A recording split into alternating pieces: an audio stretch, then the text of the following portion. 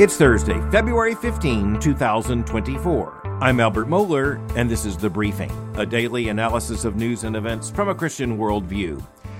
As we seek to work through cultural issues and understand them from the lens of a Christian worldview, we have to keep in mind that almost always there are at least two dimensions to everything we talk about.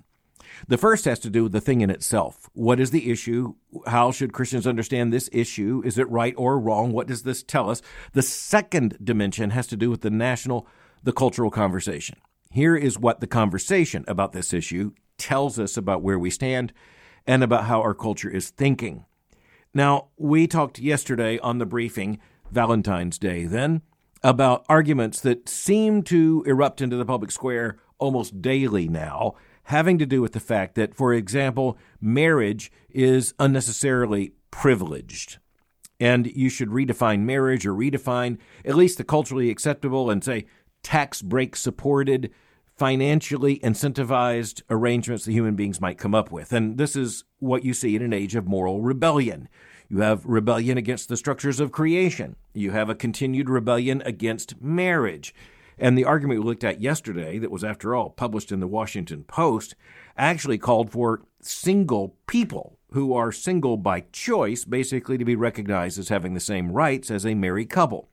That's absolute nonsense. But that also tells us something. We're living in the age of absolute nonsense. Now, that proposal is not likely to be translated into law anytime soon, but it did appear in the Washington Post.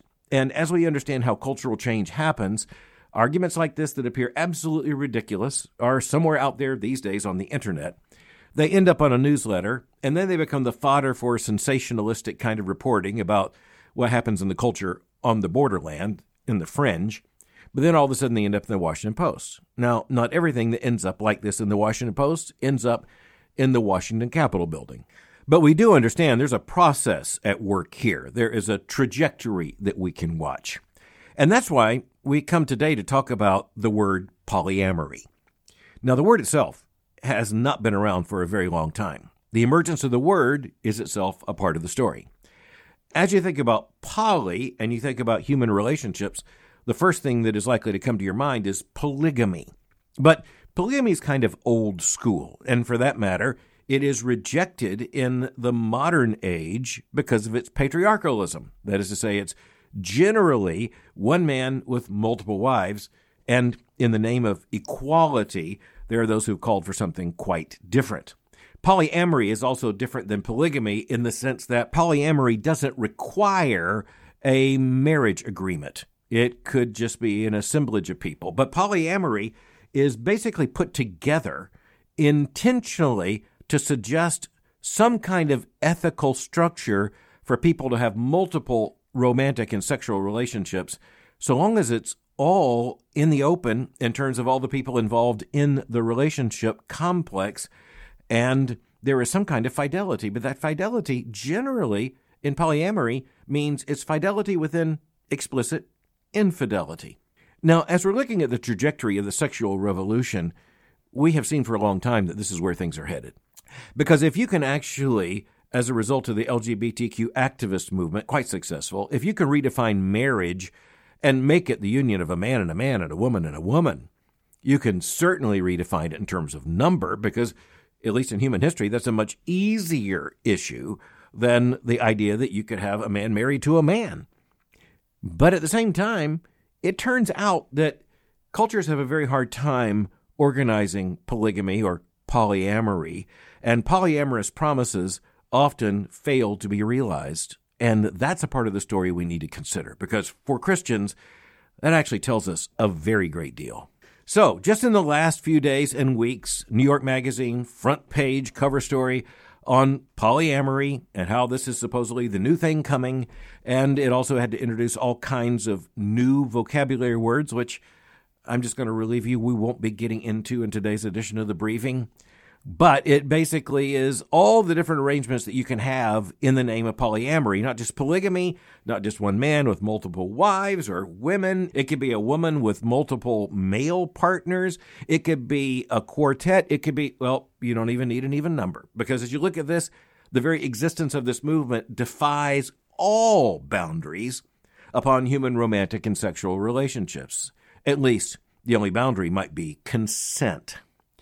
Now, because of this development in the culture and because of where these things are headed, years ago in a book entitled We Cannot Be Silent, I pointed out how this happens, how polygamy, polyamory, whatever you want to call it, is going to show up. And it's going to demand rights. It's going to demand legal recognition. You're going to have Hollywood celebrities that are going to show up identifying in this way. You're going to have people go to court suing against the privileging, they will say, of marriage limited to two people. You're going to have all kinds of things like this develop. And as I said, in the dimension of watching what's happening in the culture, it's not an accident that in the course of just the last few weeks, there have been numerous cover stories and headline news articles and opinion pieces and feature articles written pushing this agenda. But it might be important that we stop and define the word. Don't worry, we're not going to go into any awkward territory here. But the word polyamory is not something you will find in a dictionary from, say, 1972. It's just not going to be there. And if you know classical languages, you know that what we have here is poly put together with amory. And so you borrow from the Greek for poly, and you borrow from the Latin for amory, and you put together it's multiple love. Now, where did the word come from? Interesting story. And in order to understand this, we need to go back in American history to the sexual revolution of the 1960s. In that sexual revolution, there was demanded the overthrow of all existing, what was defined as repressive sexual morality. And so sex outside of marriage, now quite legitimate, to be celebrated in the summer of love, out on the lawn of the campus. And you just go down the list. You had the arrival of no-fault divorce. You had the arrival of contraception, the availability of birth control, the demands that it be available to just about everyone. And then, of course, you had the LGBTQ revolutions. You had the arrival of categories such as safe sex. And, well, you just had all that happening. And there were those who were trying to declare in the name of free love and the freedom of sexual expression, they were trying to say, we could have multiple groupings. And yet, the problem is, as you look throughout human history, or frankly, if you just look at your neighborhood, it's going to be really hard to pull that off. And so somehow you got to figure out how this is going to work. Now, footnote. In American history, polygamy came up in a big way because of Mormonism. And one of the requirements before Utah could be accepted into the Union was that the Church of Jesus Christ of Latter-day Saints was going to have to deny polygamy. And that's exactly what the Mormon Church did. And that was clearly a part of a political context. And, of course, there are all kinds of theological issues here. We're going to have to save those for another edition. The point is that polygamy, a man with multiple wives, was so unthinkable in the moral construct of America in the late 19th century that it became the decisive issue about whether or not Utah would be accepted as a state in the federal union. That was also the issue in a Supreme Court case. Once again, the Supreme Court knew exactly what marriage was. It seemed to know exactly what marriage was until just a few years ago. But the point is, polygamy, not going to be acceptable. But if you're going to overthrow all sexual restraints and you're going to liberate all human sexual expressions and relationships, then you're going to end up with people who at least claim that their inclination, orientation, whatever, is going to be multiple people. So as you go back in American history, this movement emerged in the 1960s. But you know what? It has a really complicated and weird background. For one thing, I think most Americans, and that includes American Christians, are probably unaware of how religious a lot of this was. So, for example, you have major historical works published by major university presses looking at polyamory as a movement, and one of the things those books document is how the early advocates for polygamy often grounded it either in some kind of New Age mysticism or in ancient paganism. As a matter of fact, at one point, that was the main rivalry between those who were kind of in a Christian replacement New Age movement versus those who were trying to go back long before Christianity, or even in places where Christianity had not emerged, and in order to claim ancient pagan roots. And that means you really had a very explicit, very pagan, very anti-Christian agenda going on here, and just about everybody recognized it. And as you're looking at this, you recognize you can't have any vestige of a biblical worldview and polyamory. You can't have it.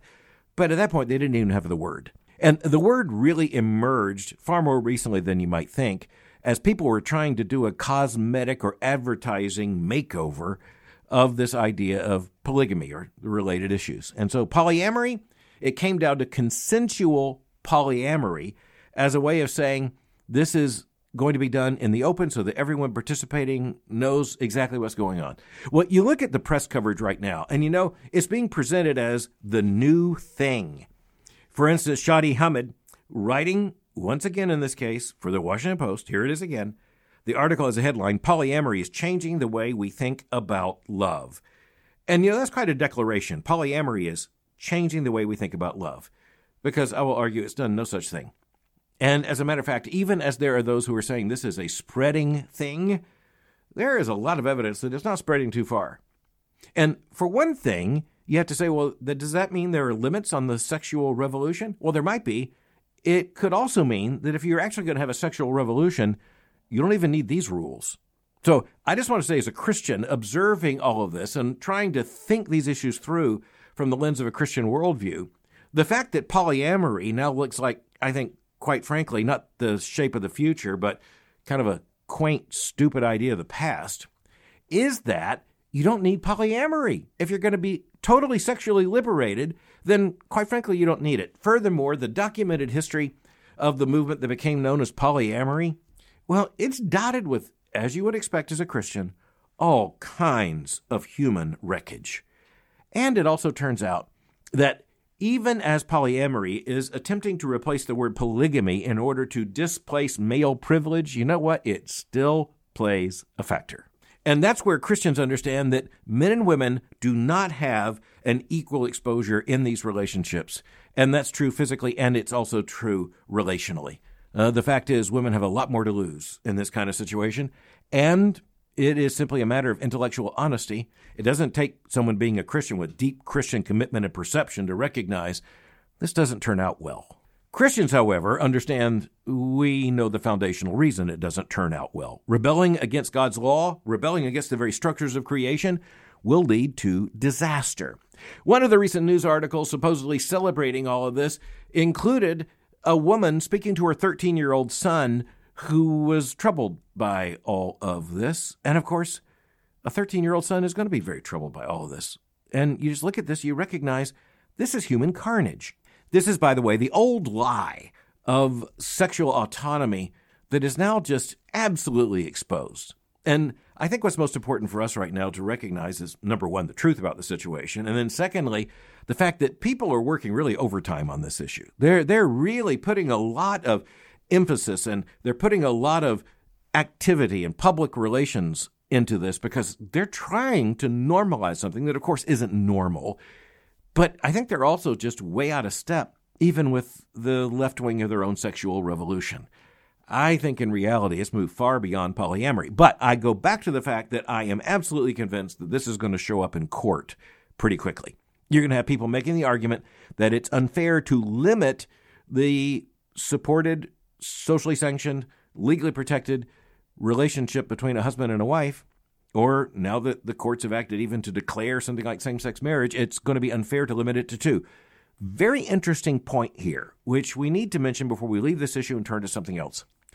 The 2015 Obergefell decision, handed down by the Supreme Court, that mandated the recognition of same-sex marriage in all 50 states, it did something very interesting, and it perhaps wasn't clearly noted at the time by many. The Supreme Court, in that decision, which was absolutely disastrous, absolutely contrary to the structures of creation, absolutely contrary to millennia of human experience, not to mention it was invented constitutional law. The other fact about it was less noted at the time, and that is that the court said that two persons of the same sex should be able to enjoy the privileges and the legal sanction of marriage, which was, after all, two people, historically, one a man and one a woman. That is biblical, that's creational, that's what's right. But they said that too can't be limited to just a man and a woman. It could be a woman and a woman or a man and a man. That was manifest insanity. But written into that decision over and over again is the number 2. So it is very interesting that at least at this point, even as you have New York Magazine, the Washington Post, you have the Wall Street Journal running an article with the headline, Polyamory And I'm not going to read the rest of the headline even. You get the point. It's out there. It's very loud. And even as this is going to end up in court, the Supreme Court is going to have to revisit this question by going back to something as basic as the number 2. But then again, when you think about moral rebellion, if you can mess up marriage as being exclusively the union of a man and a woman, you can almost assuredly mess up the math. But next, we talked about Utah just moments ago. I want to go back to Utah. In this case, it is because Utah has now adopted a law that, quote, restricts access to bathrooms by trans people. Colby Edmonds is the reporter on the story for the New York Times. But the important thing is what's really going on here. By the way, a subhead simply says this, quote, birth gender determines use. That means bathroom use in majority of cases, end quote. Now, every once in a while, it's important that we look at this, and it isn't even important at this point that we go into the details of this legislation. We're going to just understand what's going on here because this is huge. There are a couple of things we need to note. Number one, if you have bathrooms, you're going to have some policy. How's that for a human fact? If you're going to have publicly accessible bathrooms, you're going to have some kind of rules. And if you are going to have rules, well, the most basic rule is who gets to go in that door and who doesn't get to go in that door. All the other rules are really kind of derivative of that rule. And so you have these weirdo things now in light of the LGBTQ revolution. You've got all kinds of symbols on some doors as you go into a restaurant or an airport or somewhere. And quite frankly, that's really an indication of the insanity of our times.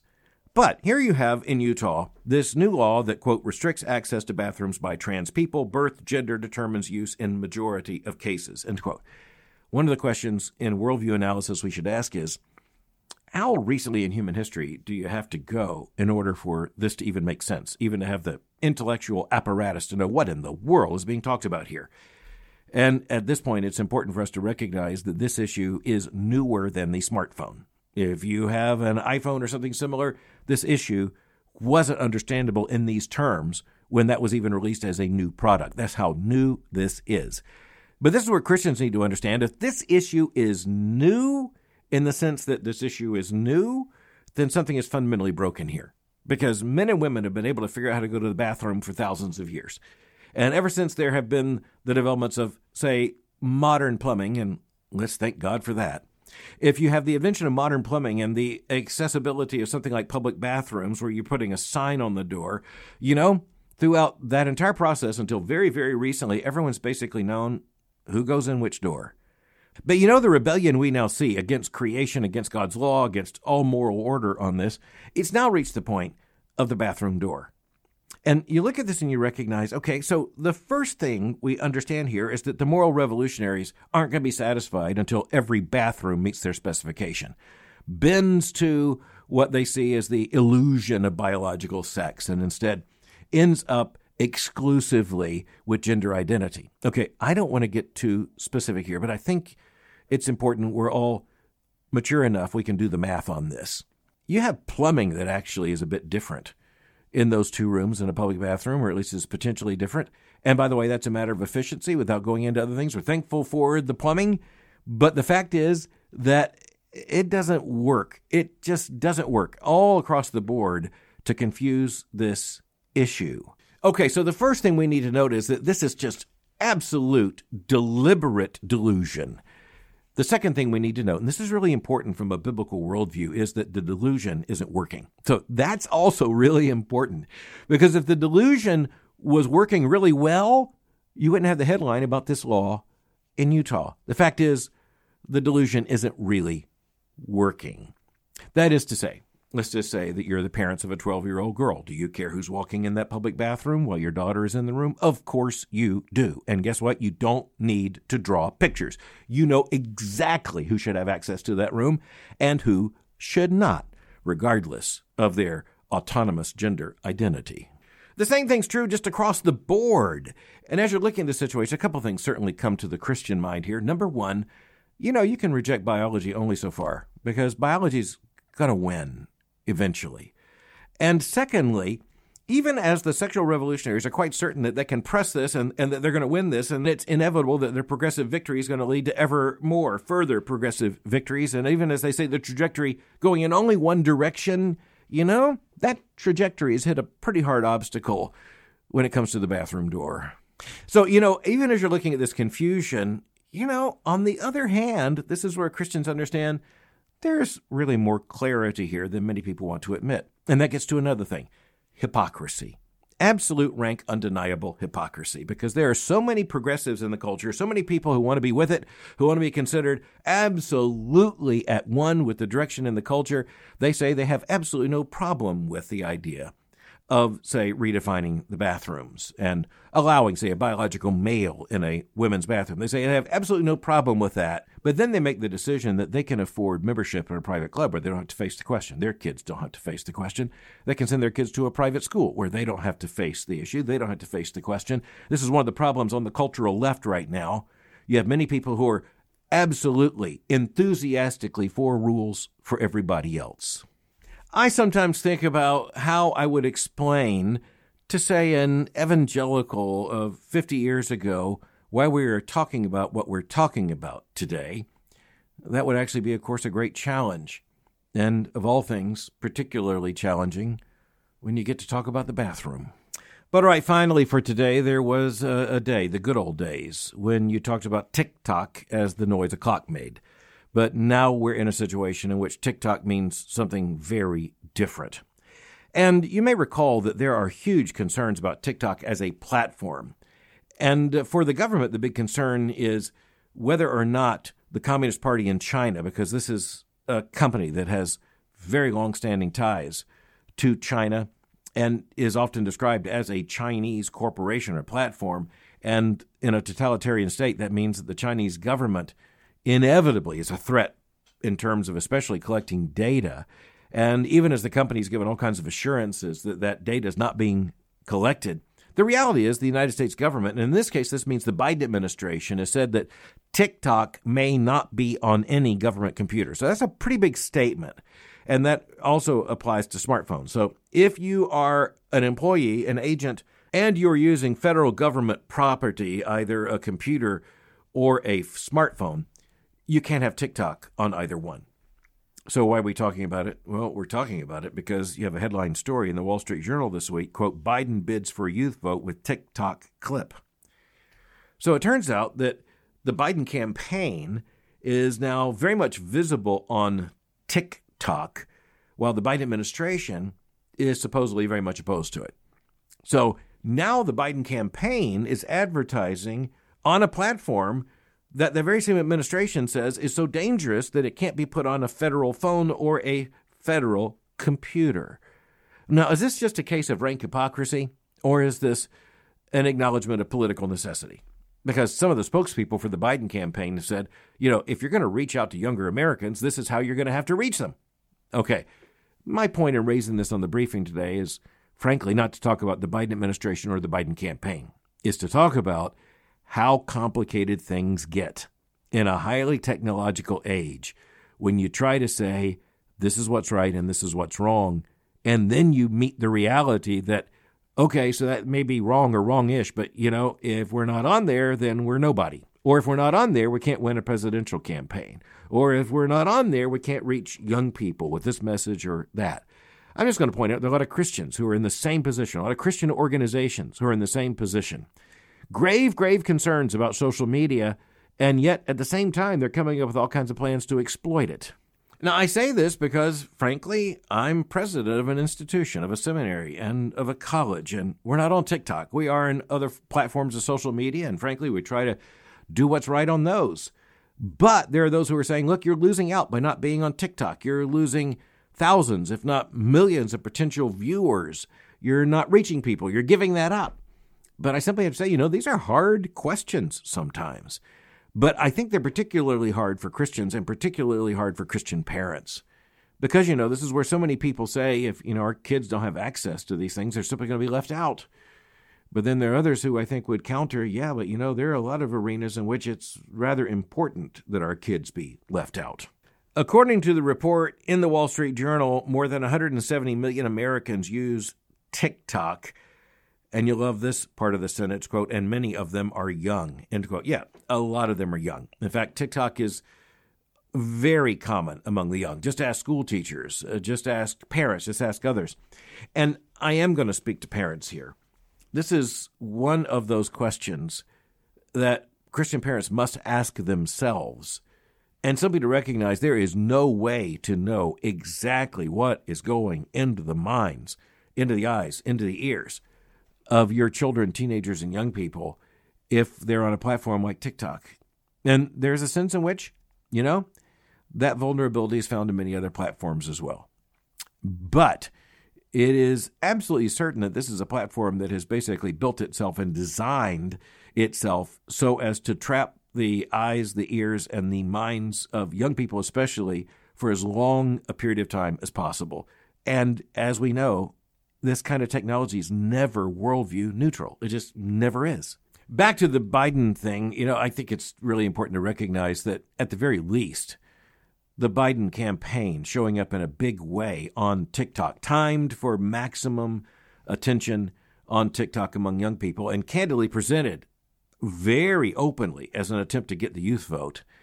I think this just points to the fact that it's going to undercut the Biden administration's effort to point to TikTok and say, there's a great risk there for the United States government. If it's a risk for the United States government, for crying out loud, what about for young people? But in this case, the Biden administration has just been caught in a situation that, quite frankly, a lot of people are caught in. It's just really important that we think these things through before a headline like this exposes the reality. And just one final word, I think all of us need to recognize that time is slipping away for us to think these issues through. TikTok. Thanks for listening to The Briefing.